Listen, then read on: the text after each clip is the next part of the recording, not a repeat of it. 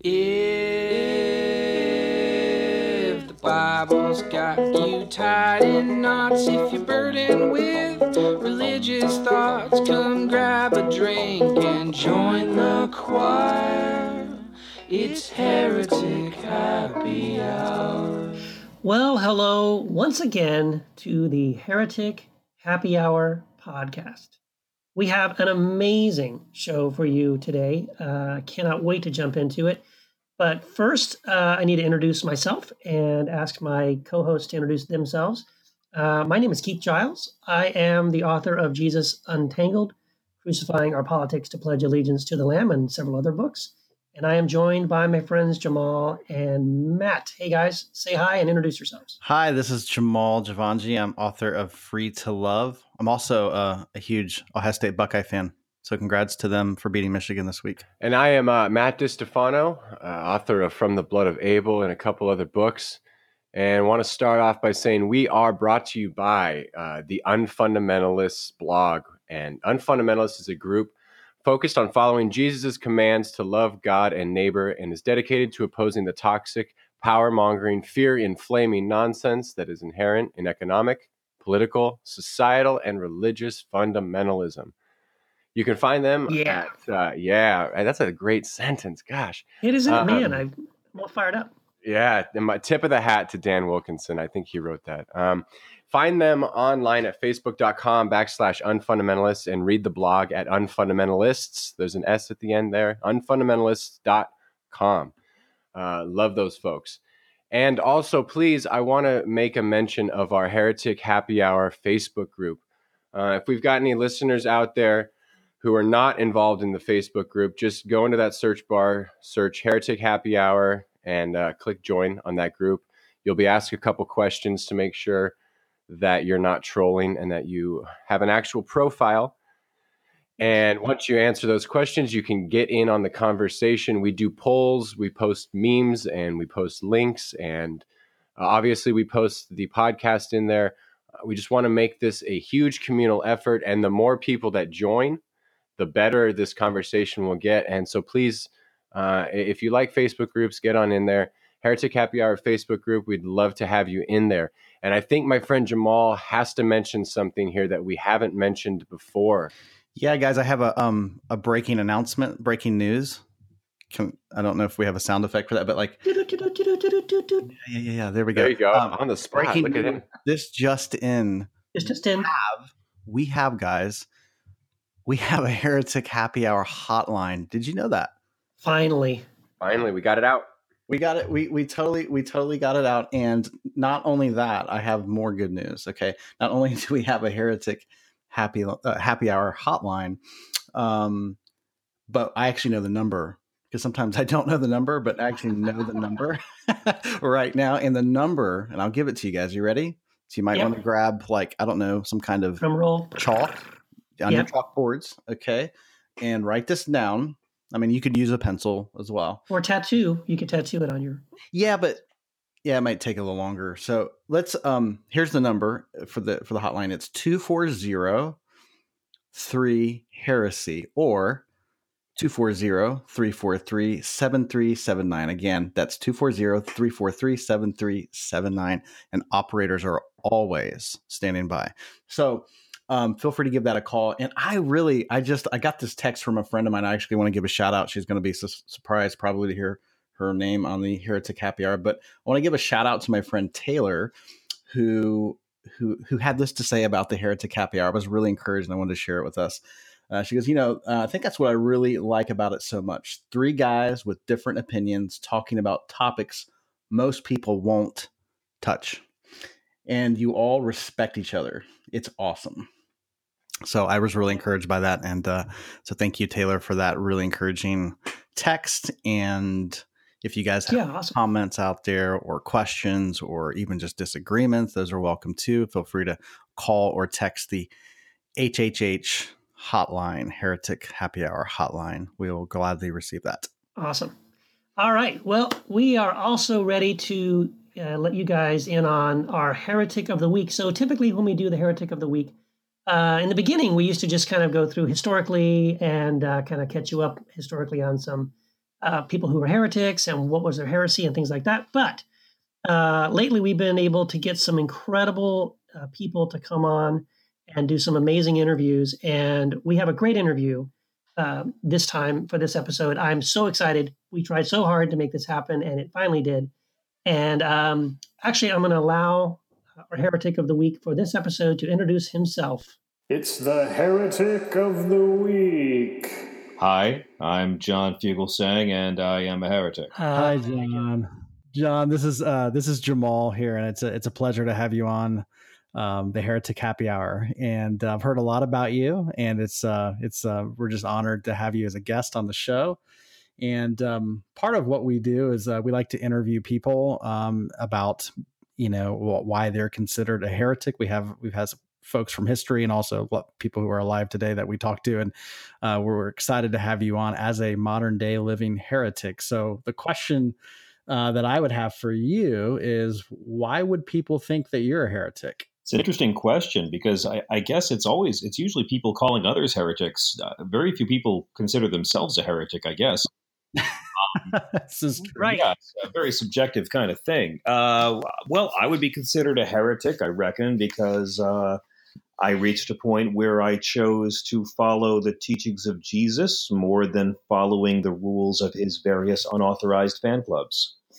That's that's a delicate way of putting it. And when I realized that at a certain point, kissing the Pope's ring on all matters papal actually went against the Bible teachings. For me as a Catholic, and I grew up loving the Catholic Church, there's nothing in the Bible you can use to impose celibacy. There's nothing in the Bible you can use to deny women the priesthood. There's nothing in the Bible, in my opinion, and I've heard all the scriptural arguments, you can use to condemn same-sex relationships. Nothing you can honestly use to condemn birth control. Nothing you can honestly use to condemn masturbation.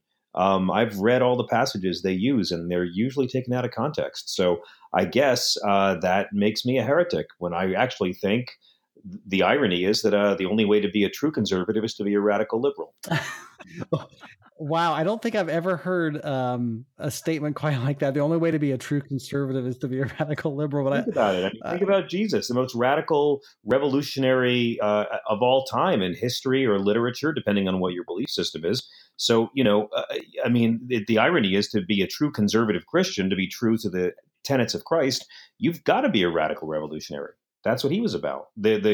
The religious conservative bosses of his era didn't sell Jesus out because he was too conservative and didn't rock the boat enough. Yeah, that's such an interesting point that you make. And I guess here would be, a question that I would have is, okay, and I have felt similarly about Jesus. Obviously he's a radical. He's somebody who stirs up the social order. But why is it, just from my understanding of history, of church history, or just the movement of Christianity, the machine of Christianity, be it Catholicism or Protestant, institutional Christianity, why, in your opinion, would you say it is so completely different than the ethos, so to speak, of its founder?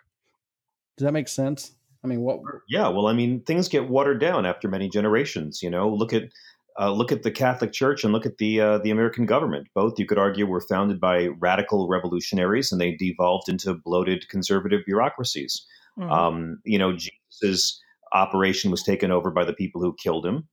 That would be the Romans. Lincoln's political party was taken over by the people who killed him. That would be the extreme conservative white Southerners. I mean, these things happen, and movements drift, and that's why I think that they like to say the largest growing religious group in America are Mormons. I think the largest growing group in America are people who were raised religious, but now consider themselves spiritual because they're just turned off to the hypocrisy.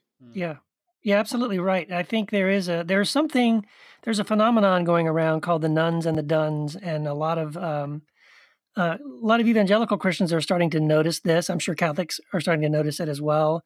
But like Pew Research and Barna Research and a lot of these research organizations, institutions have been doing these spiritual surveys and kind of confirming what you just said, John, that there is a growing segment of the population who, when it comes to that little box you check on the form, your religious affiliation, they're checking the box that says none, or because there isn't a box for who they are, right? So they're walking away from those institutional ideas of who God is or who Jesus is. They're not walking away from spirituality or faith. They just have opted out of those very institutionalized kind of forms of it. So I think that's true. I think there is a growing, and I think the millennials, the younger generation especially, are kind of leading that pack of like they're looking at the church and saying, especially in America, and saying, well, if that's what it means to be a Christian, I don't want that. I don't think they're not interested in Jesus, because most of them will say, if you ask them what they think about Jesus, they say, oh, wow, Jesus is amazing. When you ask them what they think about the church, it's like, nah, because they're so radically different, right? The church isn't like Jesus. We're so far away from our founder. It's really crazy. And actually, John, this just happened on my wall on Facebook last night, where I posted something you had said, one of your very famous quotes you did about, Jesus being I can't remember the whole thing, but it's, the whole thing about Jesus being this radically different person than most conservative Christians would ever embrace. And then some people on my wall were arguing about that and like trying to say that, oh no, Jesus, because you say things like Jesus wasn't slut shaming, and Jesus was anti-wealth, and like, what do you mean? Of course he wasn't. And it's just weird to me because, like, a Christian in the first century or the second century would have looked at the Christianity today and just say, what? Like, we're so different from what they thought and how they behaved and believed. And it's kind of like maddening that you have to explain to Christians in America who Jesus really was, because they really see him as being, like their pastor or their priest. So, I mean, why do you think that is? Do you think it's more about power structures of like, it's easier to manipulate people and control people if you kind of give them a watered down Jesus, or do you think there's more to it? Well, sure. I think that we get a lot far. Power structures get a lot farther worshiping Jesus as a god rather than following his teachings, which generally don't favor earthly man-made power structures. And I think that to this day he's a revolutionary character, which means he's threatening to people in power. All that liberation theology business is all directly from the scriptures. And he was someone who would be very threatening to today's capitalists, today's homophobes, today's war merchants. He's someone who'd be very threatening to bigots, to scapegoaters, to men who put down women and believe that women need to be subordinate. Let's not forget that, Jesus was a guy who challenged Old Testament laws on the death penalty, on food purity, on Sabbath observance, on divorce. He completely overturned the Moses law on divorce and called out Moses for being cruel to women. Yep. And the guy reduced the 10 Commandments to 2. Yep. He was clearly a rock the boat kind of guy. And to this day, if you want to be called a communist, walk around some Christians and talk like Christ. They'll throw it at you. And I think it was Hubert Humphrey who said, "Compassionate for the less fortunate is not weakness, and it's not socialism." Yeah, absolutely.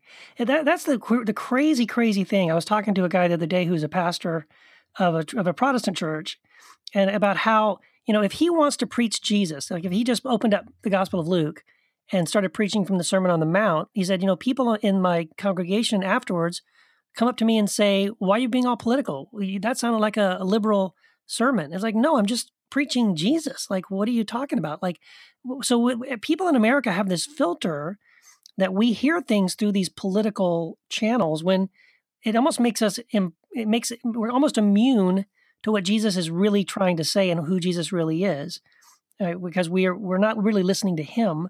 We're listening to other voices or people who are telling us what Jesus is like. Yeah. And it's really very, very weird, very confusing. Well, I'm not interested in telling anybody what they should believe, and I'm not interested in telling anybody my definition of Jesus per se. When I see Christianity used as a shield for cruelty, as a cloaking device for douchebaggery, then I'm going to speak out. When you're trying to use Jesus or the Bible to justify things that go against the teachings of Christ, then I'll call you out on it. I don't hate anybody, but I do believe in mocking hypocrites. And we see it all the time. And, the modern fundamentalist evangelical Christian wing is an atheism factory. I actually disagree that millennials are the ones checking out. I think Gen X checked out first. And yet I think the spiritual hunger is still there for many people who know that God wouldn't create gay people only to have them despised, who know that cutting taxes for the wealthy while cutting service for everybody else isn't Christian and is actually bad for capitalism. People who know that, all too often organized religion has been a racket. And so I do think that there's a lot of discontent out there, but a lot of really, good-hearted people who are called heretics and unbelievers by the pious. And it's really not fair because in many cases, they're the non-hypocrites. They're the loving ones. So, my whole gig is the separation of church and hate. I love that. So, John, you're fearless, man. Something I love about you is that you do have this, like on your radio show. I know you deal with a lot of these kind of people call in and want to argue these kind of positions. And you're fearless in the face of that kind of stuff. And I love that about you. I love how passionate you are to defend Jesus and defend against the douche, to point out the douchebaggery, as you say. So I want to just ask you a little bit, like how did you end up this way? Like, I know a big part of your spiritual formation came from your upbringing, and your parents have an interesting sort of a background as well that kind of shaped that. So can you talk a little bit about that? Sure. I'd be happy to. Yeah. People always say, how can you be liberal and when you were raised a Christian? And I'm like, I'm Christian because I'm liberal. My mother was a nun who grew up in the South. She joined the Daughters of Wisdom order right out of high school and became a nurse. The convent put her through nursing school and eventually sent her off to work in Africa with lepers and then in a jungle hospital in Malawi. My father was a Franciscan brother. He grew up in Brooklyn, New York, and wore the robes and the rope belt. And out of high school, he decided to go and join the religious and join the Order of St. Francis, which was an order of brothers that came over from Ireland in the 1800s to start building schools in the New York area. My dad became a teacher, got his master's while he was a Franciscan brother. And my dad met my mom, fell deeply in love with her, but wasn't allowed to tell her. She was sent overseas, and he was pen pals with her for many years. When she came back, he finally got her to marry. It's a long, complicated romantic story.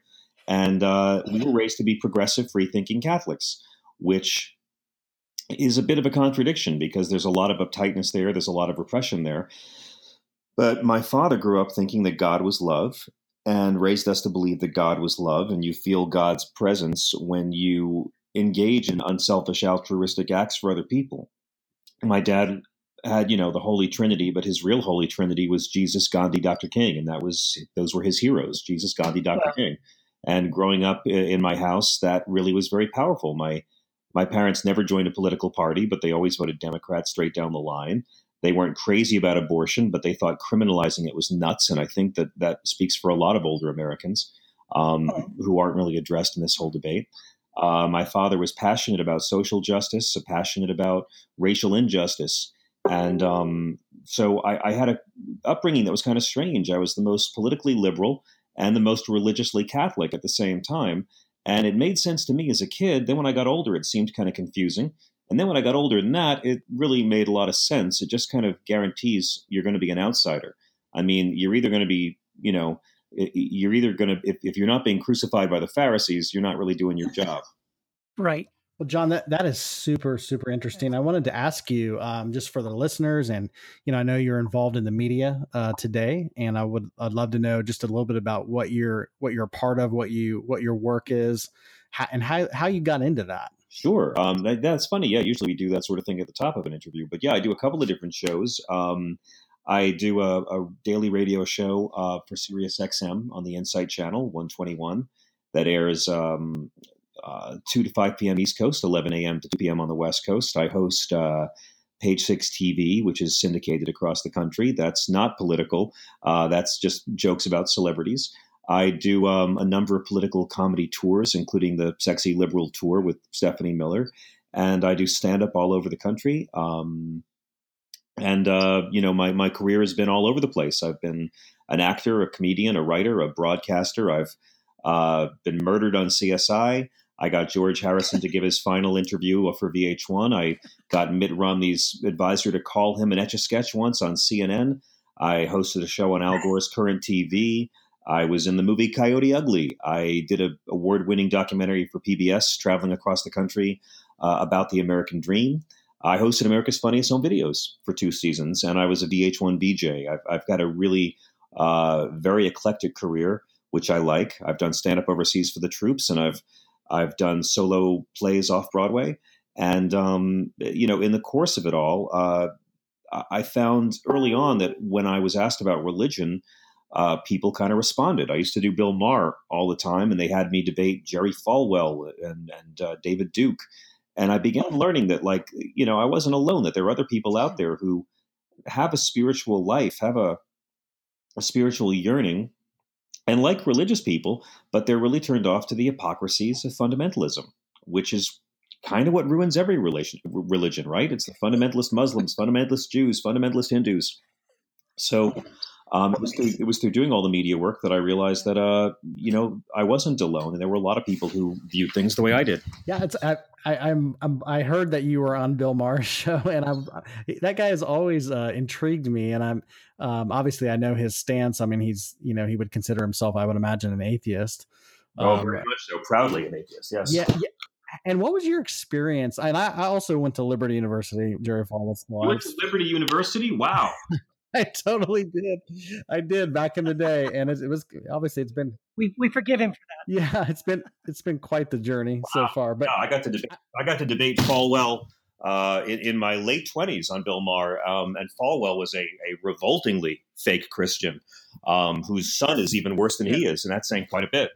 It always amazes me anytime I meet someone from Liberty University, because there is a bit of a hive mind, but I've met some really wonderful people who went there before. Yeah. Oh, it's definitely it's been a journey, processing, obviously, as a younger person when I was there. I saw through it, though. When I was there, there was a lot of the smoke and mirrors and the fear-based mindsets, the fundamentalist ideas. Even though I was in the midst of them, I mean, I held a lot of those beliefs.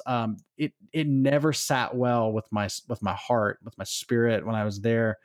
And there's so many folks who come out of that actually aids in the deconstruction process, so it's, but I wanted to ask you, just as somebody who's, because I see two extremes, like on the Bill Maher show, I see folks like Bill Maher who just kind of completely dismiss the idea of God because of folks like maybe what Jerry Falwell or David Duke stand for. But how was your experience as someone who you claim to believe, that you believe in God, your faith is very important to you, yet you would hold to many of these values that some of those guys like Bill Maher would espouse to. What was your experience like in just your conversations with him?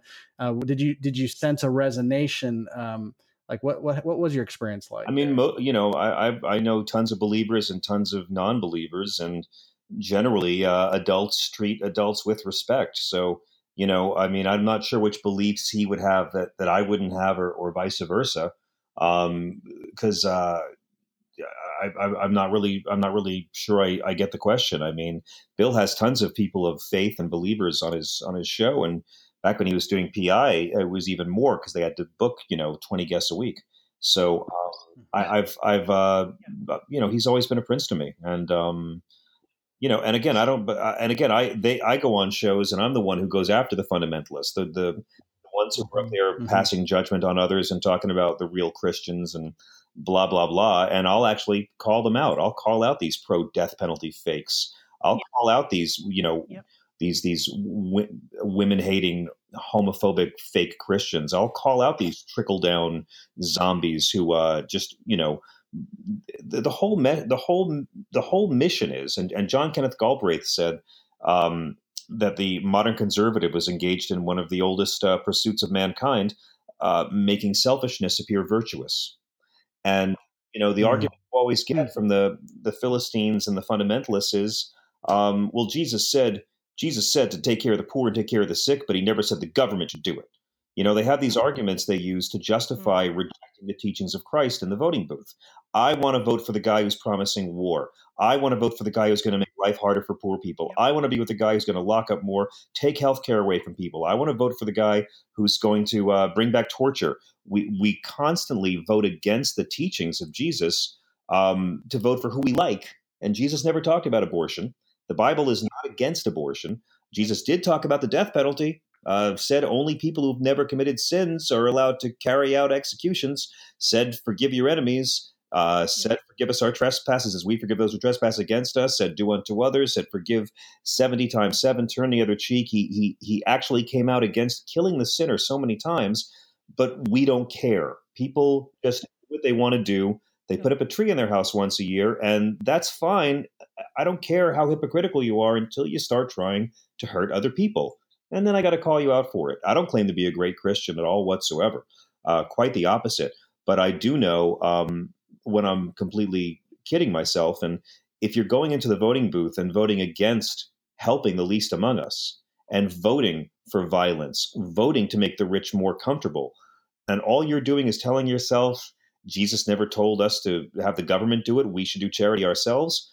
Fine. But then you're saying in the voting booth that you do not want a country based on Christian values, and you are rejecting the values of Christ when you walk into a voting booth. So, go ahead and do it. Just don't claim that voting for Donald Trump's agenda is remotely Christian. Right. Oh, my goodness. That's such a great point. Just because Donald Trump will convince you that he doesn't like abortion, let me tell you, the day that guy bans abortion, there's going to be a lot of ex-girlfriends who kept receipts.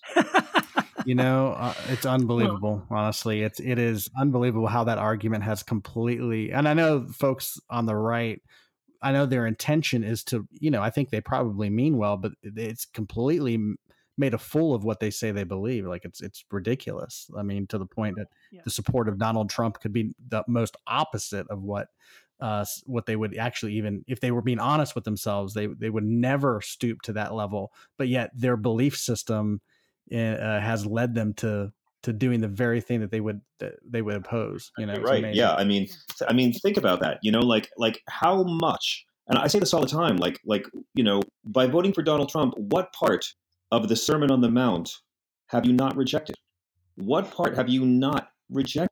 And I go through it all the time. I mean, by voting for Donald Trump as a Christian, what are you really saying? I mean, you're saying that you're okay with mocking handicapped people. You're saying that you're okay with not just adultery, publicly humiliating the mother of your children, taking your mistress around town. You're saying that you're okay with bringing back torture. You're saying that you're okay with attacking people who never attacked us. We learned that under Bush. You're also saying that you're okay with grabbing women by the pussy. You're okay with bearing false witness. You're okay with racism. 5 years going on TV saying the first black president wasn't born here with no evidence whatsoever. You're saying that you're okay with disregarding the poor, making the rich richer, hating your enemies. You're okay with defending white supremacists, taking healthcare away, ripping off Americans with a scam online university. You're okay with celebrating greed and wealth and saying you've never sought forgiveness. You're okay with a guy who talks about his daughter in a sexual way, evicted old folks through eminent domain law. And you're okay as a Christian with turning away Middle Eastern refugees in need. So really, I got to say, if you're okay with all that, maybe it's time to find another name for your religion because Christianity's already taken. Yeah. You have a great quote. Very preachy, and I'm sorry for that. Oh no, I'm thankful, man. That was glorious. I was going to, you have a quote about Trump not being the Antichrist. Do you remember what you said about that? Trump's not the Antichrist, but Christ is the anti-Trump. I love that. Yeah, and then I just love even what you're saying and the way you're saying it and the passion that you have about it because honestly, for me, I don't get to hear that kind of sanity on a regular basis. The kind of stuff I hear is the opposite of that. I hear people trying to sort of there's actually, here's the metaphor. I've seen this little cheap, crappy Christian toy. Yeah. It's like a little bendable Jesus. It's like a Gumby Jesus. And it actually says on the package, bendable Jesus. And I thought that is the perfect metaphor for evangelical Christianity in America. We have bendy Jesus. just take him, bend him to any shape that you want, and you get to call that Christian or get to call that Jesus. But don't you think we all have that to some degree? I mean, all believers are buffet practitioners of their religion. There's never been a single Christian who followed every rule of the Bible or every teaching of Jesus. It's impossible. You'd have to be homeless. Right. So, we're all Yes. Yeah, we're all buffet believers. The problem is when you only pick and choose to justify putting other people down.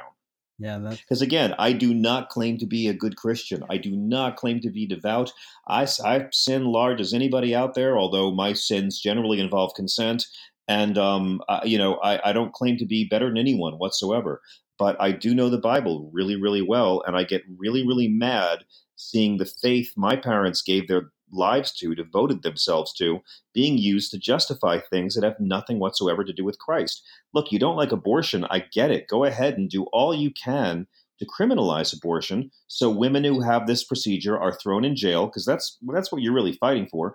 You're never going to end abortion. You'll just criminalize it. So when you're opposing abortion rights, you have every right to fight to incarcerate women and to allow thousands of new Dr. Kermit Gosnells to open up butcher clinics, because, again, you're never going to end abortion. It's always been around.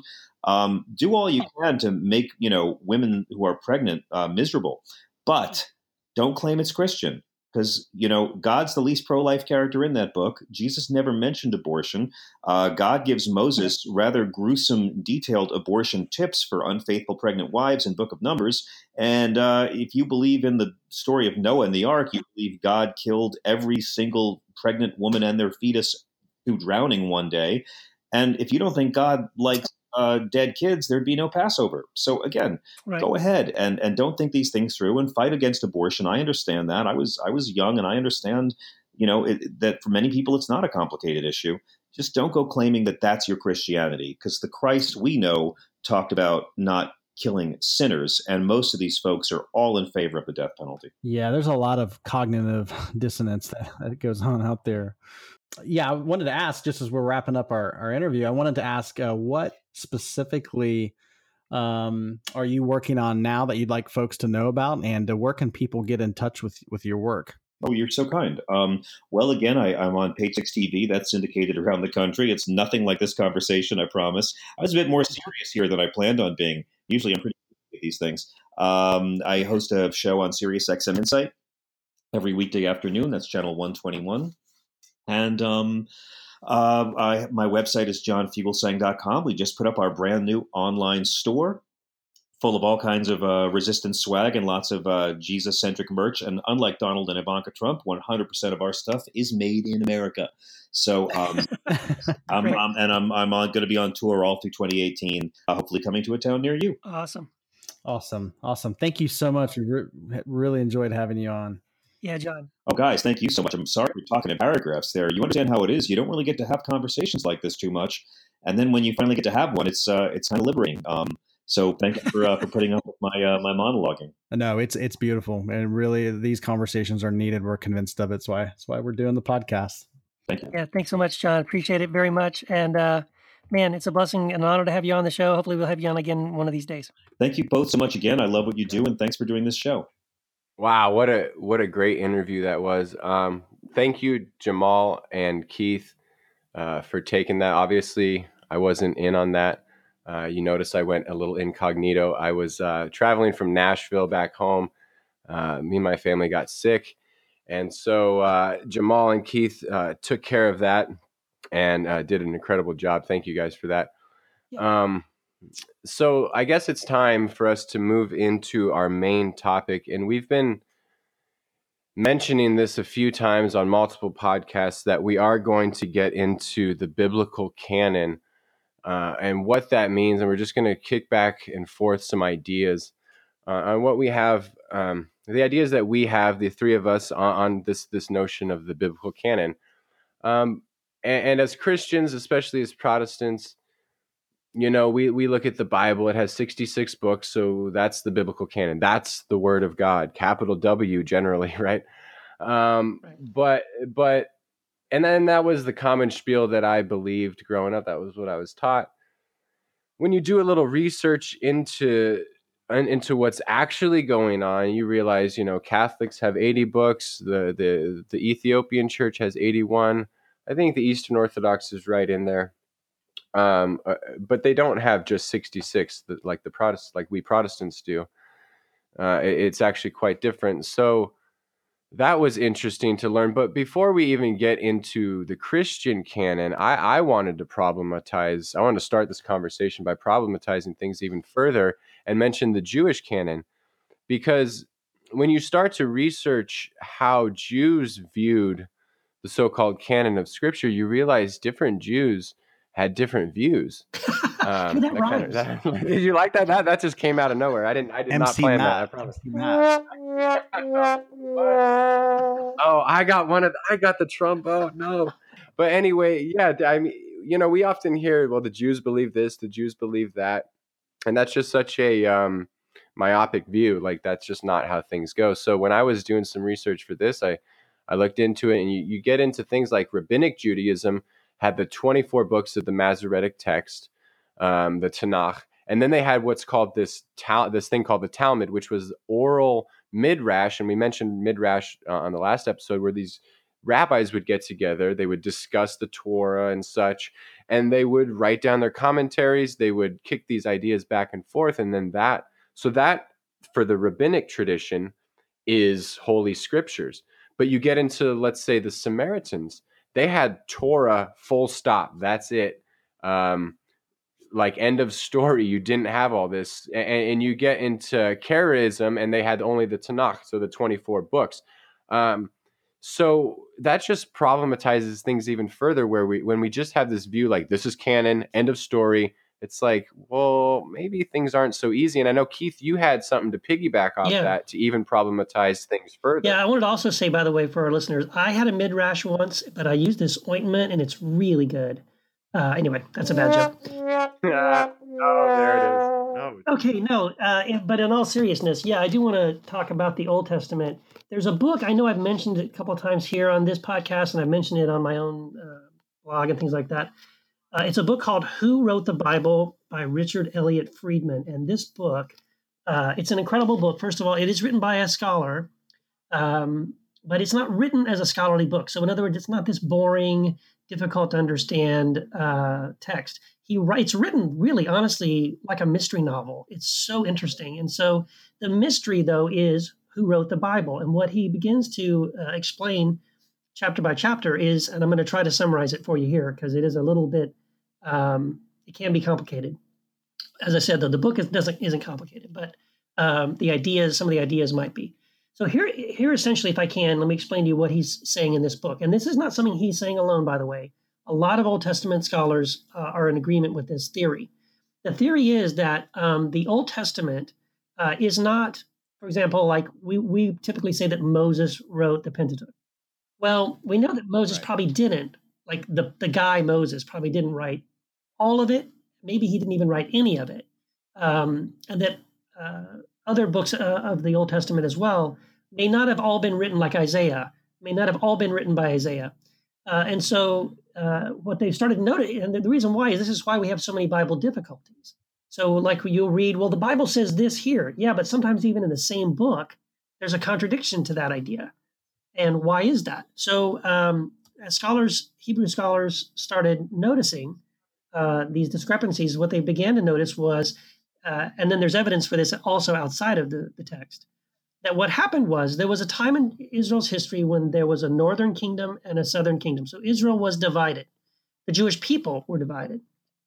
Some of the Jewish people who lived in Jerusalem around the temple were able to give sacrifice. And so when they wrote down and told the stories of their own people, when they talked about Moses, when they talked about Abraham, when they talked about, their own history, they told the story in such a way that emphasized the importance of, for example, offering sacrifices in the temple and only in the temple. But people in the northern kingdom didn't have access to the temple. And so when they told the stories about their own people, Abraham and Moses and Joshua and Joseph and all those guys, they told the story in a way that de-emphasized the need to offer sacrifices at the temple. So you'll get stories of people offering sacrifices out in the wilderness, just taking some rocks, building it up, offering sacrifice, and God accepted that sacrifice. Or even flat out God saying, I never wanted sacrifice at all. So, so So you basically had two different versions of those stories. Now, later on, when the kingdom was united, someone, and this is the mystery, someone sat down with both of these sets of texts and essentially sewed them together into a single book. And we can demonstrate this. And in the book, he demonstrates it. He'll show you a passage in Genesis, for example, and on the left-hand column, we'll show you this is a complete text with one viewpoint, and on the right-hand side is a different text from a Northern Kingdom author, for example, who had a different perspective, and how that these were kind of literally sewn together to make one book. So that's another wrinkle, another theory in the fact that we don't have a unified voice, even in the Old Testament scriptures. What we have is a variety of voices that are sometimes not even attempting to reconcile those discrepancies. They're just giving you both sides of the story and letting you read it for yourself and make up your own mind. Yeah, for sure. And that's a great point, specifically regarding the fact that there's not been a unified voice. And even in Jesus' day, it's easy to when we read the Gospels, to look back into the, as we're reading and just assume, we kind of project onto the context or the culture, then what we perceive now. And so obviously now we have most Protestants or Catholics, they just assume the Bible that it exists is the way, that they perceive it. And, or even the way I was taught was, well, before the New Testament was written, we just had the Old Testament. It's the same as the Old Testament that we carry around in our Bibles. That's the Jewish idea of their scriptures, as if it's the New Testament just picked up where the Jews left off, which is not the case, as you were saying, Keith. In Jesus' day, literally, there was huge debates. This is nothing new. I mean, human beings have a real need for certainty. Human beings tend to really want to have I think it's really more of a psychological issue. They really want to feel like they have solid ground to stand on. This is how we know what's true. So this idea is like the Pharisees, and this was a big debate in Jesus' day. The Pharisees had one set. They had a canon, so to speak. They had a list of approved writings that they believed were inspired and authoritative. And so the Pharisees had their set, and then the Sadducees had their set, the Essenes had their set. So there's these different groups running around, and each had a different set of authoritative scriptures. And it was a big debate. And so people would debate, what do we trust? How do we know what's real? How do we know it's true? Everybody's looking for this authoritative thing we can stand on that's external, this external set of documents. And Jesus thought that conversation was so important that he never weighed in. They were always trying to drag him into that argument, and he never weighed in on it. He never actually said, guys, let me just settle this debate once and for all. Here is the approved set of writings. He never did it because, and honestly, it's tongue in cheek when I'm saying that he thought it was so important. I actually don't think he thought it was important, because I think Jesus intrinsically knew that true authority, what you know to be true, does not come from anything external. It doesn't come from an external set of documents. So really, it's just really interesting. And again, I know we're having this conversation for a reason. We're having this podcast for a reason, because Christianity historically has made this conversation ultimate, but it's really not. And again, that's where that's why we're doing this podcast. Right. And that conversation, Keith, I think you mentioned it before. Marcion's the first Christian theologian to try to put this canon together. And what's interesting about him is that it's only a small select list, right? I mean, it's a certain version of Luke. It's not what the Luke we have, right? It's a certain version of Luke, and then it's some of the epistles of Paul. And I know, Keith, on Facebook, you've been going crazy a little bit on these Paul letters, like posting a bunch of stuff and having these great conversations on Paul and what is authoritative of Paul and what is authentic to Paul and what might be pseudo Paul. Keith, could you want to mention some about that? Because I've found that these conversations that you're engaging in on Facebook right now are super interesting, and the different pushback and the different ideas that people have is interesting to note. People's different thoughts on that. Yeah, exactly. And so, I have been posting on Facebook because I've been thinking about it for this upcoming podcast. And and I get it. Some people are emotional. They're not scholars, and they feel threatened because I'm saying that some of the letters of Paul, or maybe the Epistle of Peter, aren't authentic. But I did actually post some of this on a friend of mine's Facebook page who is a New Testament scholar, and I respect this guy. I mean, I will probably never know the Bible the way this guy knows the Bible. Super smart guy. And I posted some of this on his Facebook page. And the depressing thing was to get back a response, for example, like, oh, those are liberal scholars who say that. And I'm like, well, okay, well, hang on a minute. So liberal scholars so non-liberal scholars don't care about things like eschatology and language choice and theology, and because that's all that's happening. Like, to me, facts are not liberal or conservative. They're just facts. And so if scholars, whatever their background is, if scholars look at a text and say, here are my reasons for doubting that Paul wrote these, then let's address those issues, not just say, oh, you're liberal and now I'm done. Well, so when I posted this on my friend's page, who is a scholar, I got a little bit of that kind of language, like, oh, these are just liberals. And then I said, well, hang on, Marcion, I mentioned what you said. Marcion didn't include the pastoral epistles, 1st and 2nd Timothy and Titus, or 2nd Peter. And I think there's got to be a reason why. He goes, well, Marcion was a heretic, so let's not listen to him. I said, well, yeah, Marcion also believed Jesus was the Son of God and the Messiah. So should I dismiss that because it was a Marcionite idea? Obviously not everything Marcion believed should be dismissed. So once again, let's go ask the question, why is it that Marcion excluded the pastoral epistles and 2nd Peter? I would suggest it's possibly that those weren't written yet because they were written much later, and he didn't even know about them because they didn't exist, or they were written and he was aware of them, but he was also aware of the fact that they were not written by Paul, and that 2nd Peter wasn't written by Peter. And so, and by the way, 2nd Peter is the most disputed book in the New Testament for a reason. I posted that, and someone gave me back this liberal scholar stuff, and I'm like, look, non-liberal scholars have to have a little more game than just to simply say, well, if you say that you're a liberal scholar, okay, or to say things like, well, it says right there in the book, it's written by Paul, or it says right there it's written by Peter. Yeah, don't you think I would have thought of that if I was going to fake the book? Well, of course I'm going to say I'm Peter. Of course I'm going to say I'm Paul. That's the point of me, trying to write something in someone else's name.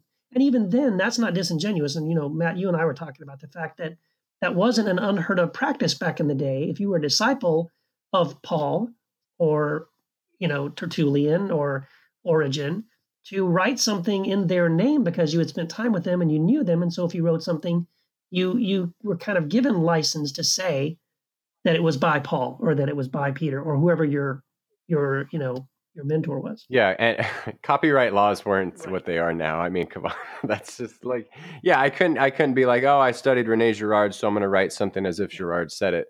Obviously, like, this is the 21st century. To like throw that back into the 1st century, and it's just anachronistic. We're just applying the wrong context, the wrong time period to something that just wasn't an issue. And let's going back to Origen, like, okay, Origen was a heretic. Let me concede that for a second, but Athanasius wasn't, and he wanted to include Baruch, which is grouped with the major prophets, a letter of Jeremiah, not Esther.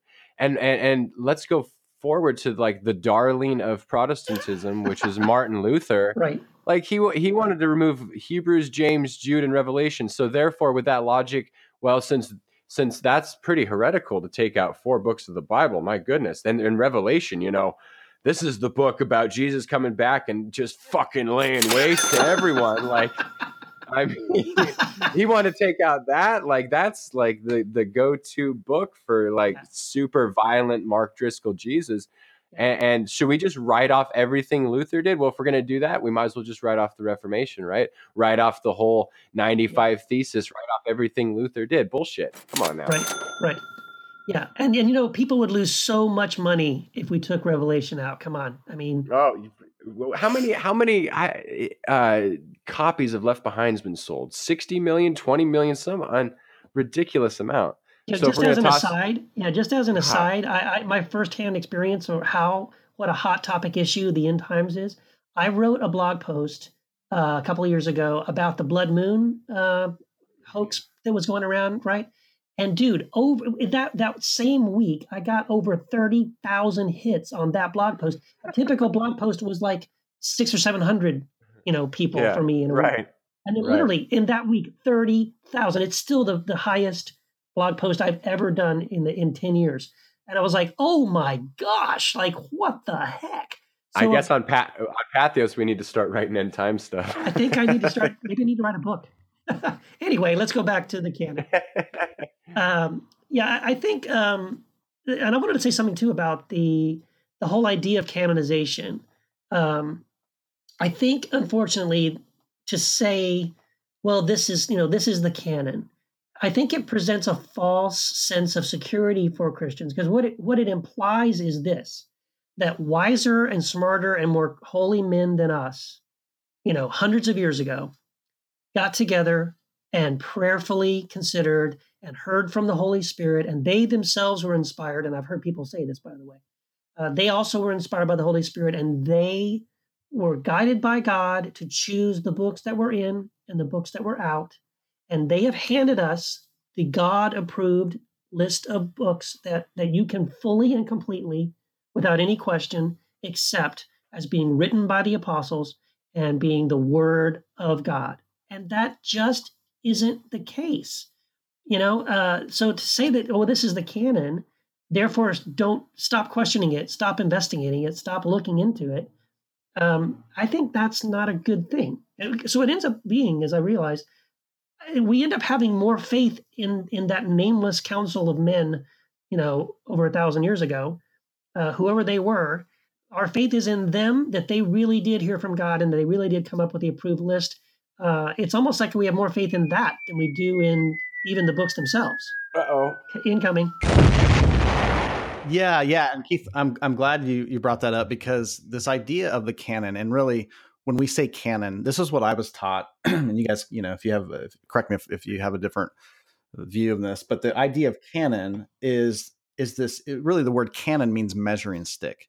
And so the measuring stick is, okay, here's what the early church council, there's a church council in the 4th century that pretty much created the Bible as we know it today. So this council was using this measuring stick, this canon, so to speak, as to what to include and what to not include in their official set of books. And one of the things that they would use is this concept called apostolic authority. Did it have either apostleship, authorship? Did an apostle write it? Were they the authors? Or did it have some kind of apostolic validation? So if an apostle didn't write it, was it accepted or perceived to be accepted by an apostle? And also did the church, now again, this is where it's church according to them, did the church accept these writings, and were, if they were in dispute, they didn't make the canon if these were disputed books. So that's kind of how they decided what was quote unquote inspired and what wasn't, and I think the problem with that, first of all, for me personally, it really pisses me off. It really rubs me the wrong way that another human being dares to have the arrogance to speak on behalf of other people and to tell them what is inspired and what isn't. It's just ridiculous as somebody saying, hey, I know you really liked that movie that you watched and it really spoke to you and brought a lot of life to you, but that's not actually inspired. Like, I'm just want to tell you that it's not inspired, and actually it's really bad. As a matter of fact, don't watch the movie, because it'll like for someone else to tell you, like, as if you don't know, as if your spirit doesn't have a ability to perceive what's true, that you need to be told by an outside group of people what is inspired and what isn't. Like, that is honestly, it's the epitome of bullshit. It's the epitome of like arrogance, and it's really a control thing. Okay, so I think that's a really big point that I'd love to make, just on the start. And you have to say, okay, so why would a group, and by the way, I want to touch on this in a second, why would a group of only men in the 4th century feel the need to call a council to create a book that didn't exist? for like the first 300 years of Christian history. Why would they feel the need to even do that? And you have to take into consideration the cultural and political situation that was going on. It was really a council that was organized, and the energy behind it was from a political ruler. It was Constantine, the ruler of the Roman Empire, who adopted Christianity after, first 300 years of trying to snuff it out in the Roman Empire. They realized they weren't going to stop it, so they co-opted it. Literally, it became the only official Christian religion. Then they wanted to consolidate power, as political rulers do, because it took 300 years for certain offices like bishops and these church leaders, this hierarchical system, to rise but not everybody was on the same page. So Christianity was a monolithic group with lots of different kinds of opinions and ideas. Not everybody believed the same thing or had the same ideas, specifically about the way of Jesus, which was absolutely contrary to forming any kind of power structures. So the fact that Constantine wanted to consolidate power, you would have to marginalize certain groups that weren't going to go along with you. And how do you do that? Well, you come up with a list of approved documents, because there were a lot of other documents floating around that people were reading from and people had written that were actually in circulation. And those were like dangerous to the power structures. So if we come up with this canon, we can exclude a lot of other stuff. And that is a huge motivation behind all of this. Oh yeah, I absolutely, man, totally agree, and thank you. That was great. My other problem with the whole canonization thing too. This is what pisses me off about the whole, when I think about this whole idea of canonizing Scripture. It's not just deciding what's in and what's out. It's deciding that God has finished speaking. It's saying that, okay, from this point forward, the Holy Spirit stopped speaking to his people. He stopped inspiring people to think about who he was, or to write down and communicate, how they were experiencing God in their own life. To me, that is what makes me mad, because I don't. First of all, I don't think anyone has the authority to say that. I don't even think that the Scriptures support the idea that God was ever going to stop, speaking to his people, or that he was ever going to cease inspiring us. So, I would say that, he never stopped, and that, you can read the writings of Tertullian and yes, even some of the writings of Origen and the church fathers and the desert fathers. And, like going forward, like even like recently, A.W. Tozer, and like these guys are inspired by the Holy Spirit. They are writing things that are true and that are life-giving and that are encouraging in our faith. And I don't think God ever stopped inspiring to this very day. And I don't think his intention is to stop. And the whole idea of saying, well, this is the canon of Scripture, it implies that God is finished communicating, and anything else you would ever want to know is found in that Bible. And yeah, that opens up a whole nother can of worms as well. I know. But we can maybe, I don't know if we want to get into that or not. But anyway, that really bugs me, and I don't really like that idea that God has finished speaking. Yeah, and it's such an arrogant idea. Like, and so we assume that when you say, okay, apostolic authority, like, okay, so an apostle had to either pen the document in order for it to be inspired, or they had to agree with it. You really limit things, because guess what? Those apostles died. They're not here anymore. They died pretty quickly. Right. So it's like, are you kidding me? Yeah. Like nobody has anything to say after that? Like nobody has anything inspired to say? It's such an arrogant thing. But not only that, apostolic authority was never a criteria until later. The reason that they would use that as part of the canon to say, oh, did an apostle approve it, is because they were trying to exclude stuff.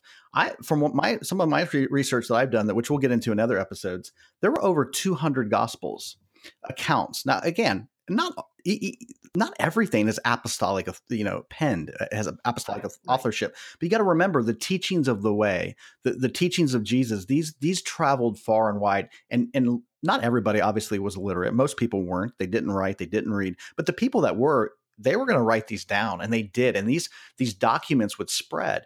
There were people who taught things, and there were over 200 of these written accounts of the teachings and sayings and the life of Jesus. These are circulated pretty widely, and some of them contain different perspectives, obviously depending on who was like speaking these things. So, for example, here are two groups. I would say here one group in particular that suffers to this very day because of the canon that created the Bible, I would say, is women. Women have been silenced specifically because of this canon. And let me kind of just touch on this, for example. Most people have never heard of Mary of Magdalene. If we have heard about her, we've heard about her in a very obscure, it's just kind of confused with a few other Marys that kind of they kind of spring up in the four gospels, the 4 out of the 200 that circulated in that time period. Or really quick, not to cut you off, or she gets conflated with a prostitute. Totally, which is totally bunk. Which is totally been totally that is a total misnomer. Like it was started by a Pope Gregory, right?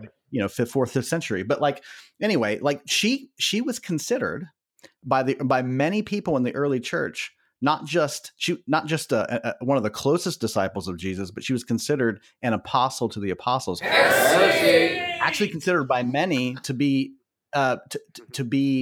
the leader of the early church in that way, obviously not through an office or the way that it's been constructed, but through influence, because she was the closest disciple of Jesus. She did not go away after the resurrection. She had a vibrant ministry. She went to Egypt. She taught.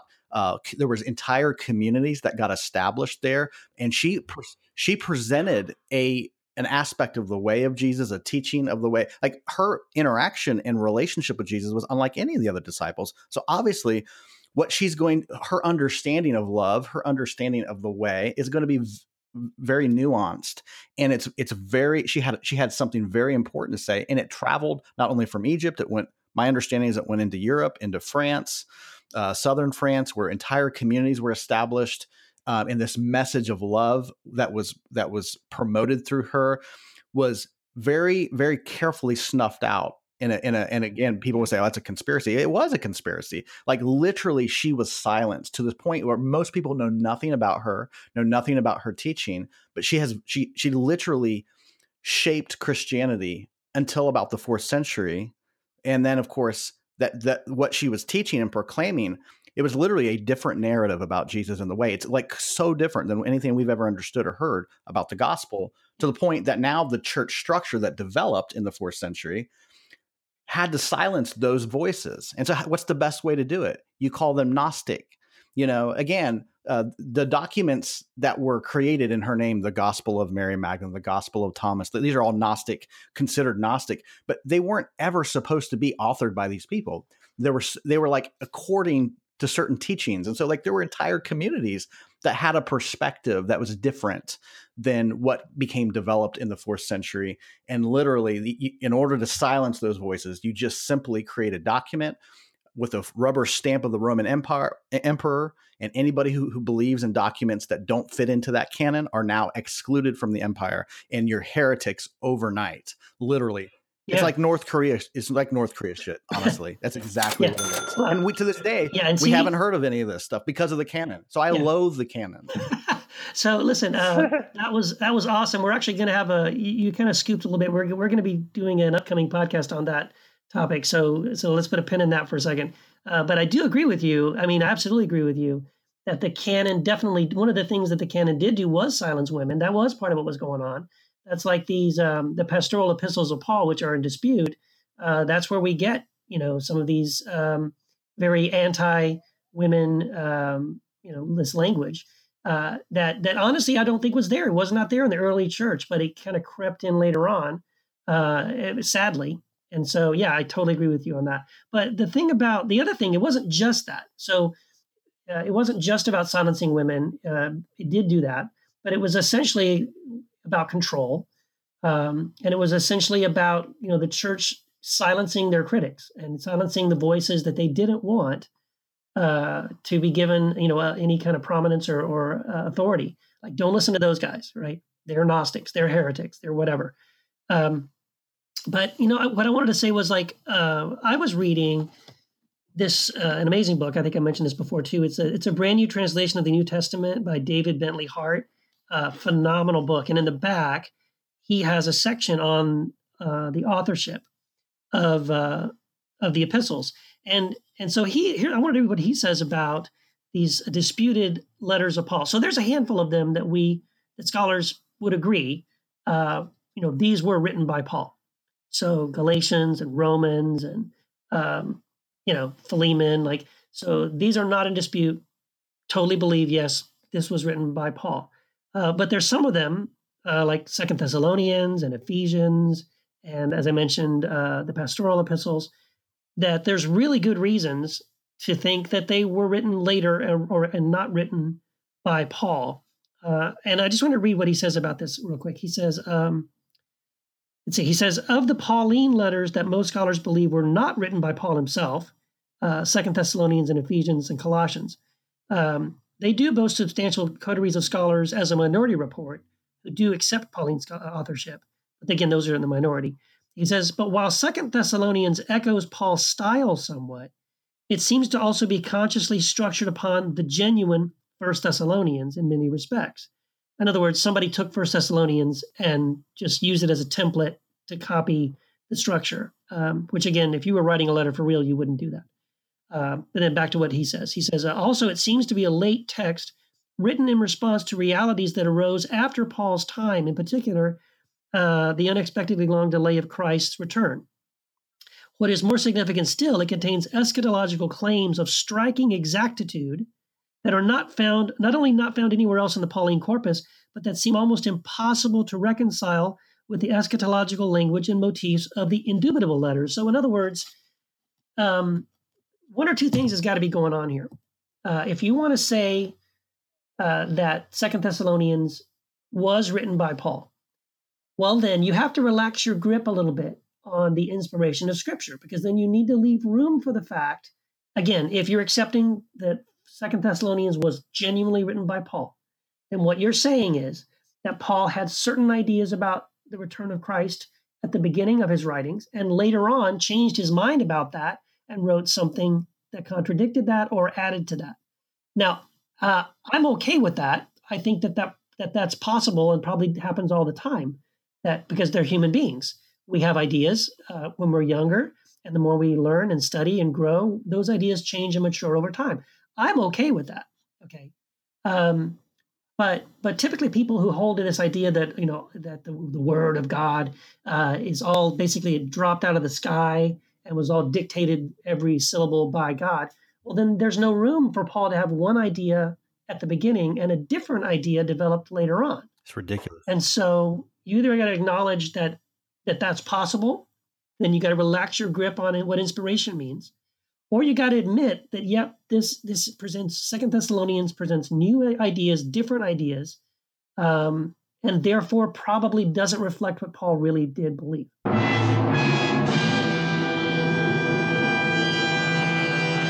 God, I love that sound.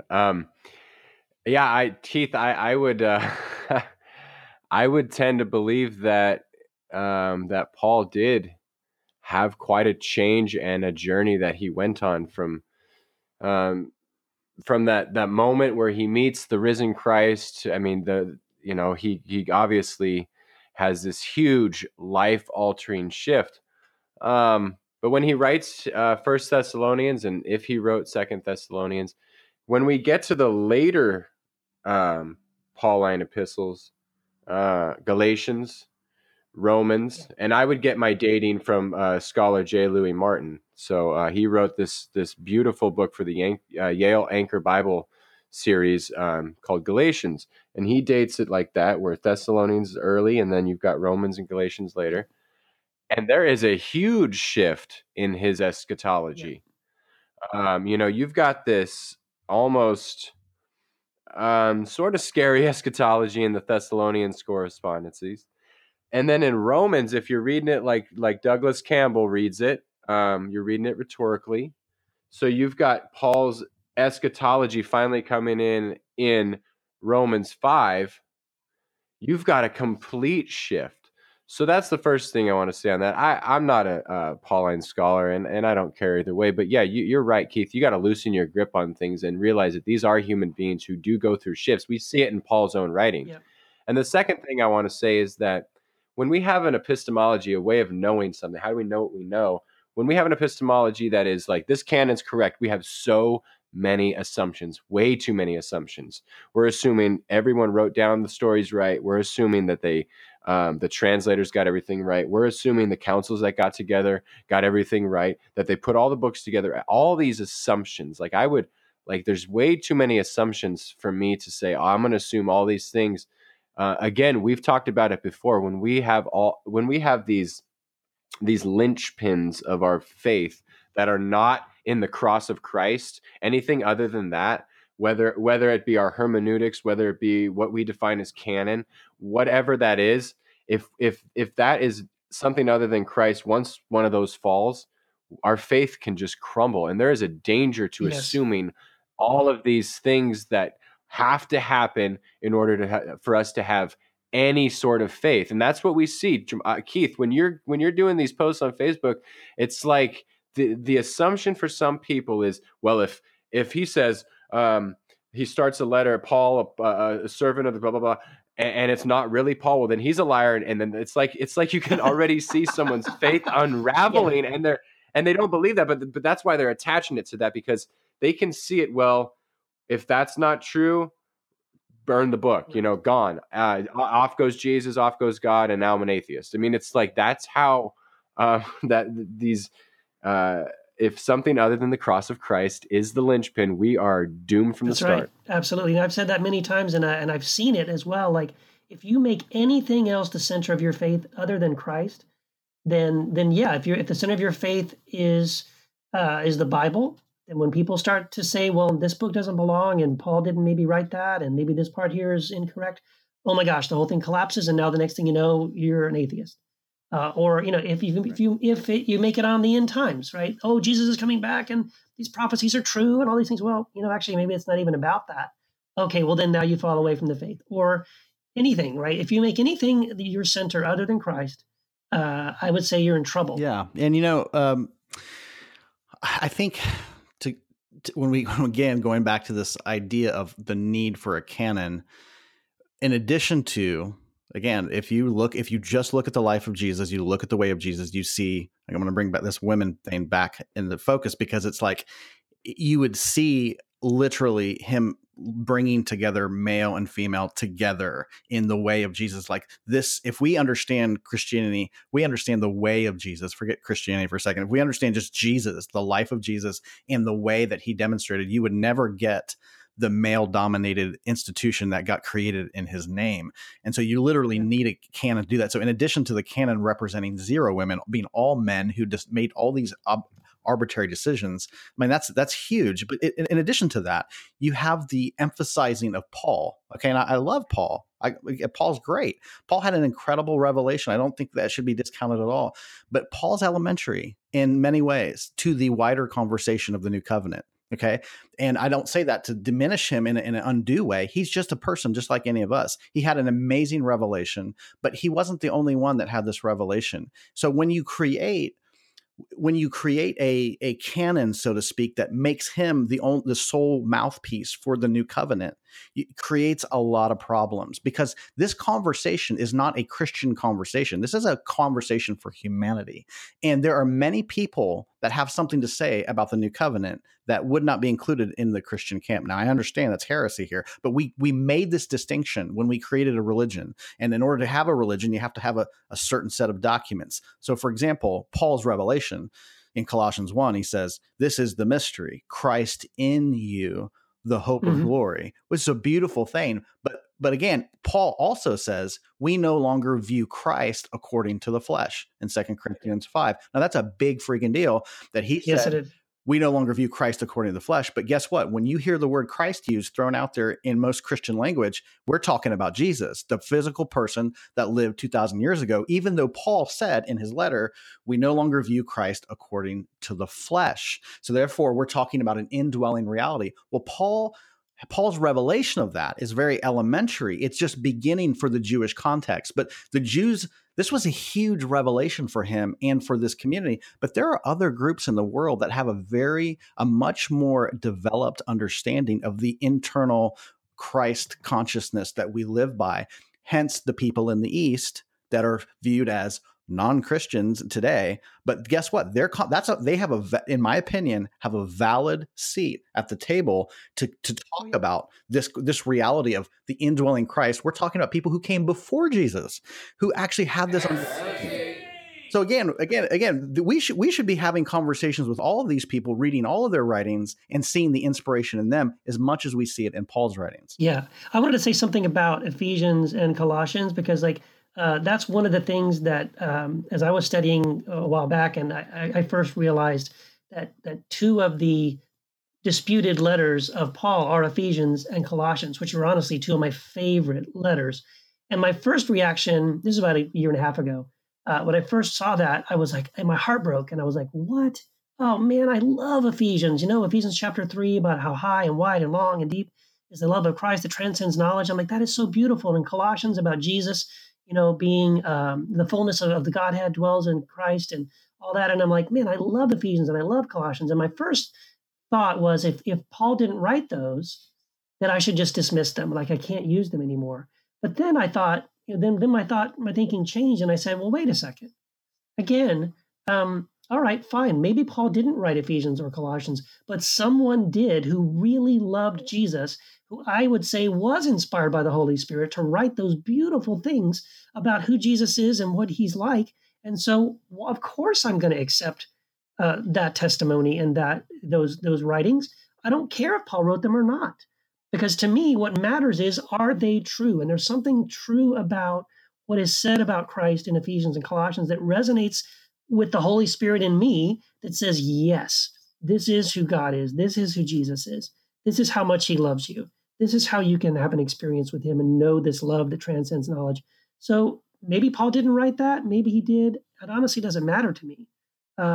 Because again, to me, the canon isn't closed, and it's not, I would say it isn't restricted to somebody who had apostolic authority. Yeah, Keith, that's beautiful. I think that's a perfect way to wrap this puppy up. We've been going a while now.